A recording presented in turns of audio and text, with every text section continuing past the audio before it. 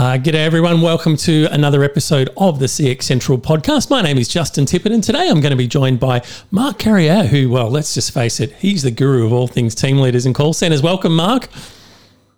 Hi, Justin. So glad to be with you guys here once more. Yeah, great to have you back on. Now, as I sort of touched on that very brief intro, I mean, you've obviously got lots of experience in contact centers, but your niche is really around team leaders and getting team leaders to perform. So I'm super excited today because we're going to bust a few myths out there around, what it takes around team leaders and call centers. Absolutely. Excuse me. In my view, team leaders are the backbone of any call center operation, and you get great team leader, their team will soar. You get a bad one, regrettably, they can cruel the team and really do a lot of harm to the brand. So, getting the right team leader and making sure they've got the skills that they need to get their team performing is extremely critical. It's vital. Absolutely, couldn't agree more. I think the team leader is the most important role in the contact center. Full stop. So let's bust a few of these myths, Mark. Myth number one: really good team members make the best team leaders. Yeah, well, although it seems logical that someone who's really good on the phones and handling calls, should be able to share their skills with anyone. The reality is that most really good call center operators don't really know what they do that makes them successful. They just do it. It comes naturally to them. So, because it comes naturally to them, they can often find it very challenging on how to share what they do and how they do it with others. And, the other problem is that aside from knowing how to make and handle calls, a team leader's role requires a whole new, total new range of skills, things like leadership and motivation, coaching, management, and people skills. So, aside from having a challenge in telling them or showing people how they do what they do, there's all these other skills that they need to have. So, often, and you got to be careful because you can take a really good operator, and if you don't support them and train them and help them learn all the other things they need to be as a team leader, next thing you know, after a few months, you decide, oh, geez, we've got to make a change. And because of that, you run the risk of losing a really good team leader because not a lot of them are keen to go back to the front line, and they're embarrassed because obviously they couldn't make it happen. So, you really risk losing a great operator as well. So it's a bit of a double whammy there. Yeah, I'd even say it's a triple whammy because the other challenge, of course, is if you've got somebody who's not leading well, then it affects everyone in the team. So you're actually bringing the whole team down as well. So couldn't agree more. Just because they're a great person on the call center floor on the phones and they're getting the best quality scores or the best quantity or whatever it is that you're measuring doesn't mean they're going to be a great team leader. You've got to make sure they get the right skills to lead people. So bang, busted. Well, yeah, absolutely. And they've got to have the innate characteristics.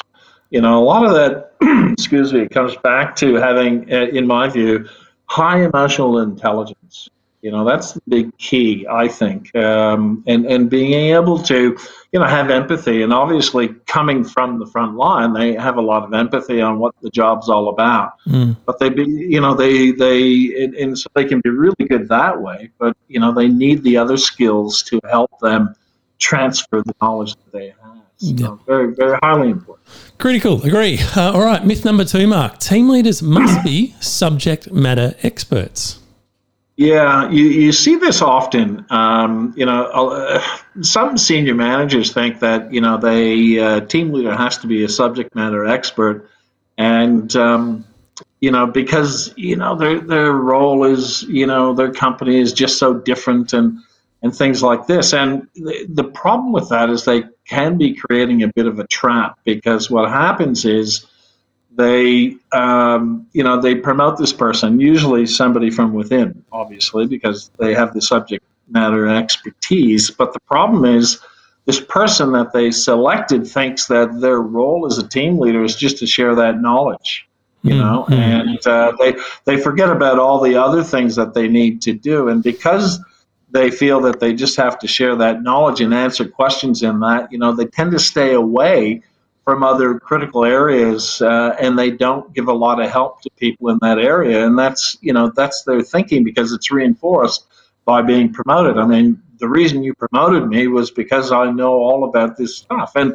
it can be as well with systems knowledge too. I mean, I worked with a client who they were the largest sellers, this is pre-COVID, largest sellers of cruise vacations around the world. They were selling about 600 million worth of cruise sales here in Australia annually. Excuse me, that's globally. Annually here was about 200 million. But they would have 3 or 4 different systems that, to book cruises and things like that. Yep. And so, they hired, I remember one chap they hired, a really nice guy, and he knew the systems backwards. But the problem was he wasn't great at being a team leader and at motivating the team or helping them learn the skills aside from the systems. And quite frankly, they had to make a change with him. I mean, they kept him, but they had to move him because he wasn't helping the team very well. Yeah. So, and you got to be careful, because if you do that, what happens is that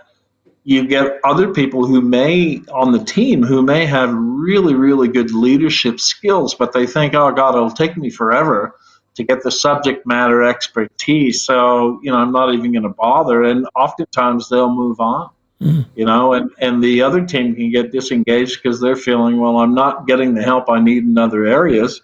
So often they can leave too, because, really the reality is people don't leave their job so much as they leave their supervisor or the manager. Sure. So you got to be careful of that. Mark, I agree with you. The team leaders don't need to be subject matter experts, but there are, as you touched on, a lot of call centers that are quite complex, and they have ridiculous amounts of systems that we expect everyone to try and learn and get their head around. And of course, when you're on the phones and you get stuck, your first point of call is typically to go to the team leader. If they don't have subject matter expertise, I'm teasing you here, how does that work? Because you can sort of go, well, geez, that's not ideal. What's the solution then? Well, I mean, I wouldn't select somebody who didn't have the necessary skills in that regard. And you think about it, they can't be that good as an operator if they're not that good with the systems. Mm-hmm. So, I mean, you've got to find the balance. Definitely they need to have the systems knowledge, be an expert in that area so they can help their team there. But, I mean, I would focus more so on the innate leadership qualities of a person, because I think it's a lot easier to teach them the systems knowledge later. Now, we're making a big assumption that we're promoting internally, but obviously sometimes that's not possible for a bunch of different reasons, and you recruit externally. And if you did that, of course, they would come with no system knowledge whatsoever. So when you find yourself in that situation, do you think that it's better for contact center managers, et cetera, to go, you know what, I don't care, I want the leadership skills, that's what's more important, because there will be subject matter experts within the team. And if you're a good leader, you would get that out of the people, right? You'd use them to help. No question. And, the key is having the traits and characteristics of amazing leadership first, because everything else can be taught. Sure. They can learn all of that because those are learned skills. I mean, the others are more innate within the individual. Yep. And, it's hard to train that into people, but, it's a lot easier to train them on product knowledge and systems knowledge, most definitely. So, and you might even, part of their induction maybe that they spend a few weeks, learning this before they take over the team, or they spend a few weeks on the phone as a frontline operator before they take over the team. Yep. You've given me a great segue into myth number 3, and that was that call center managers have the skill set and the time to train team leaders. Yeah, well, oftentimes, what you find is, here's the inconvenient truth. Excuse me, in my view anyway, is that team leaders rarely get the team leader training and coaching and support that they need from their call center managers. And I think there's a number of reasons for that. One of them is that often the call center manager has come from the team leader ranks themselves Yep. and hadn't had a formal training process on how to be a great team leader.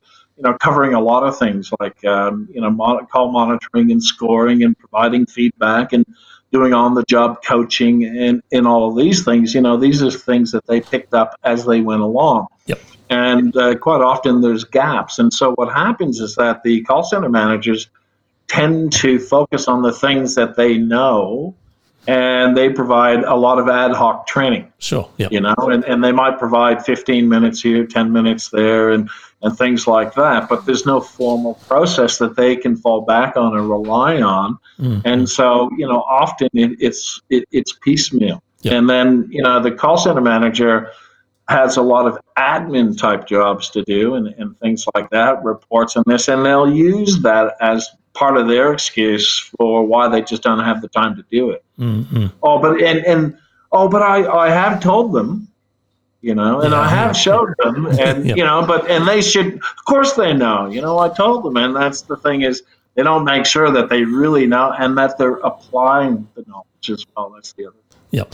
And look, that's my experience. I think most of the contact centers that you go into and you talk and meet with contact center managers, typically they're not sitting around all day twiddling their thumbs. They're incredibly busy people. There's a lot going on when you're managing a call center. And tell me about it. You're putting out fires all day, every day. So it does make it really hard, as you said, to upskill, particularly if they've never had the skills in actually, themselves, embedded themselves. So no, completely agree. Which I guess leads us into myth number 4, Mark, which is that team leaders have the time to develop their teams. Yeah, well, this is very similar in a lot of ways with the call center manager and having the time. And, as call center managers are, team leaders are very hardworking as well. And, but what you have to do is have a look at what they actually do and all the different tasks that they have each week, because a lot of them will tell you they just don't have the time because of all the supervision and the HR and other things that they have to do. And some of them do have a point.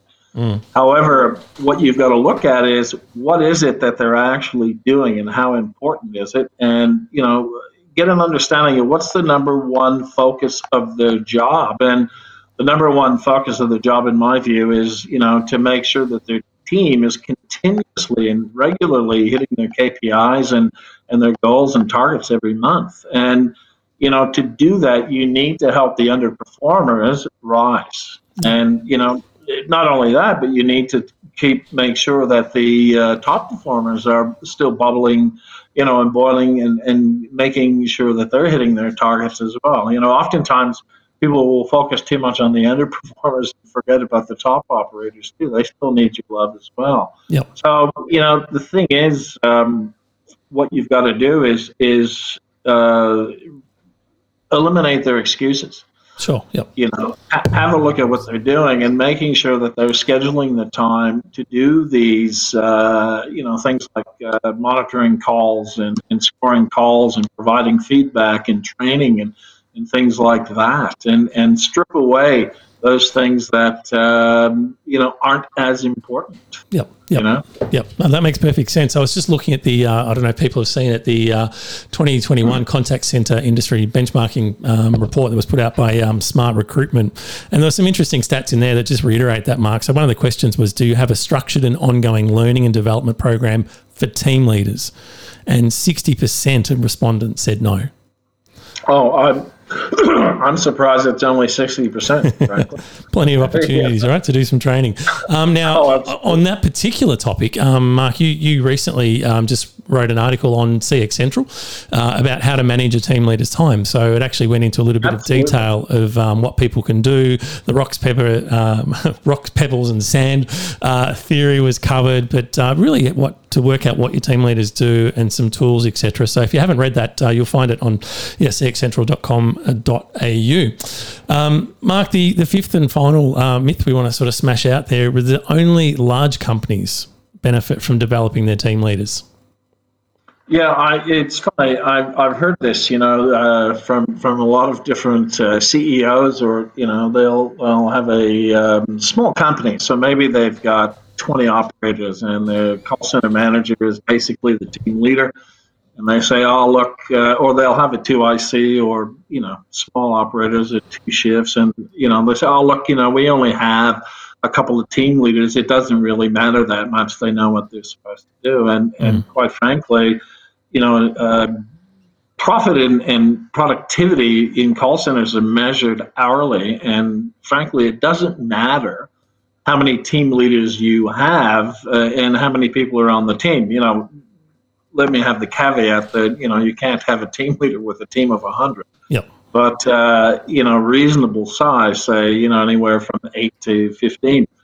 So, it doesn't matter how many are on that team. If that team isn't productive, they'll never be profitable. And it doesn't matter how many team leaders you have or how productive. Each team needs to be productive to be profitable.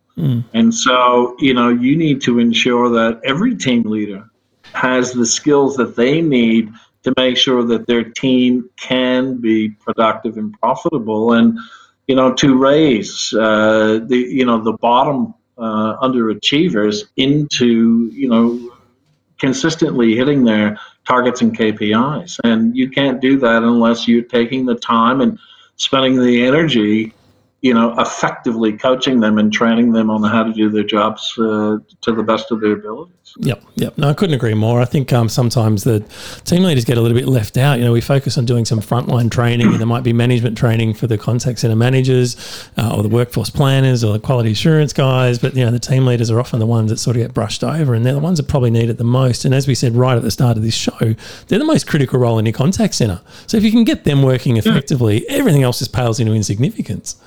Well, you think about it, all the other roles that you mentioned are clearly important, but who spends the most time with the frontline operators? Yeah, team leader, clearly.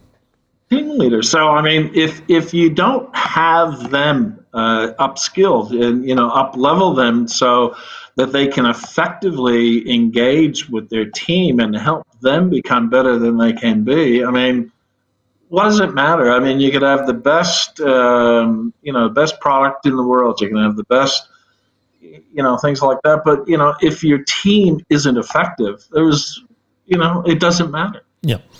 Very, very good point, Mark. Now, of course, you do specialise in training for team leaders. So if people are interested in learning more about your course, there's a couple of options. You have a live one.